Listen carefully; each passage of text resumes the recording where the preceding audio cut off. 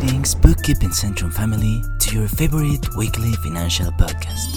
We are a bookkeeping business, so our whole purpose is the record and organization of all kinds of financial transactions. This is beneficial to business owners as it helps them to effectively manage cash flows, planning for the future, and being well informed about running the market. With all this in mind, we have gathered information to prepare a special podcast every new episode just for you, so you can rest easy knowing we're striving for the health of your business just as much as if it was ours. I'm Marco Medina, and I'll be your host in every new week. So sit down and relax while we explain to you these helpful tips for your business. And we hope you enjoy this episode as much as we enjoy creating it for you. Now, check it out.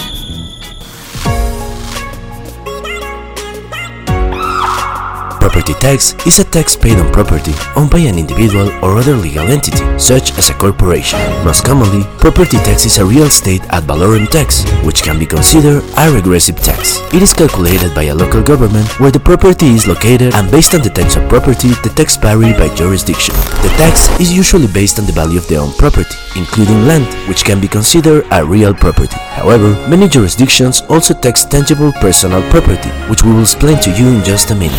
After determining the market value of the property, the assessed value is arrived at by taking its actual value and multiplying it by an assessment rate. That rate is a uniform percentage and varies by taxing jurisdiction and can be any percentage less than 100%. It is based on local real estate market conditions. After the assessed value is obtained, it is multiplied by the per mile assessment to determine your property tax due. The assessors can estimate the market value of the property by using three different methods, and they have the option of choosing just one or any combination of the three. First off, there's performing a sales evaluation. The assessor values the property using comparable sales in the area. Criteria include location, the state of the property, and improvements and overall market conditions. The assessors then adjust its figure to show specific changes to the property, such as new additions and renovations. Then, there's the cost method.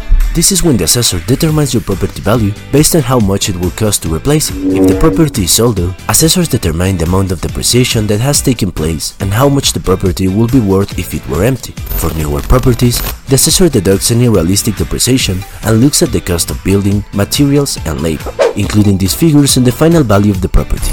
Finally, there's income method.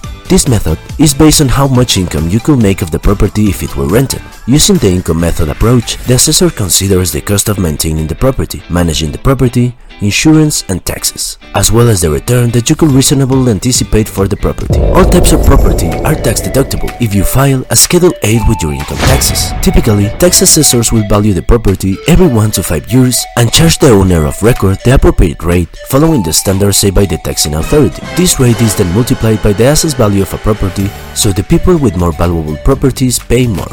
The payment schedule of property taxes varies by locality. In almost all local property tax codes, there are mechanisms by which the owner can discuss their tax rate with the assessor or formally contest the rate. When property taxes are left unpaid, the taxing authority may assign a line against the property. Buyers should always complete a full review of outstanding lines before purchasing any property. Different property types have various types of tax assessed on the land and its structures. If the assessor feels that the land has the potential to be developed, it could lead to higher assessment and more taxes for the owner. However, few homeowners realize that they can go down to the town hall and request a copy of the property tax cards from the local assessor's office. The tax card provides the homeowner with information the town has gathered about the property over time. Any structural changes to a home or property will increase your tax bill. A deck, a pool, a large shed, or any other permanent fixture added to your home is presumed to increase its value. That's why homeowners should investigate how much of an increase a new addition means to their property tax bill before they begin construction.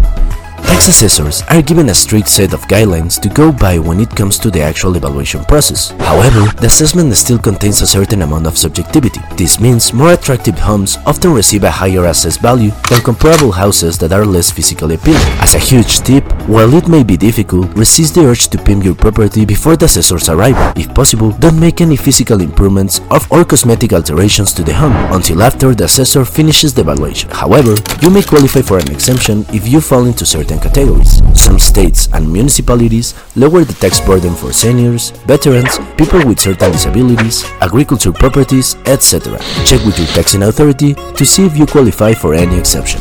If after all your effort you still haven't managed to get your tax assessment office to see things your way, don't fret, you still have another option available: the tax appeal. Filing a tax appeal may cost you a small filing fee, which is paid to have someone review your appeal. If everything goes smooth and your lawyer does its job properly, although you will still be taxed at the same rate, it will result in a reduction in your tax bill.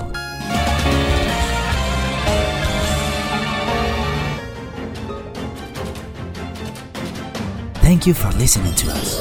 Please be sure to let us know what you think of this week's episode, as you can write us on Facebook at Bookkeeping Centrum and Instagram at bookkeeping.centrum. If you want to have a closer look at our services, visit our website at www.bookkeepingcentrum.com. Don't forget to search for us every week on Spotify or Buzzsprout by the name of Bookkeeping Centrum. Thank you so much for choosing this podcast. See you soon.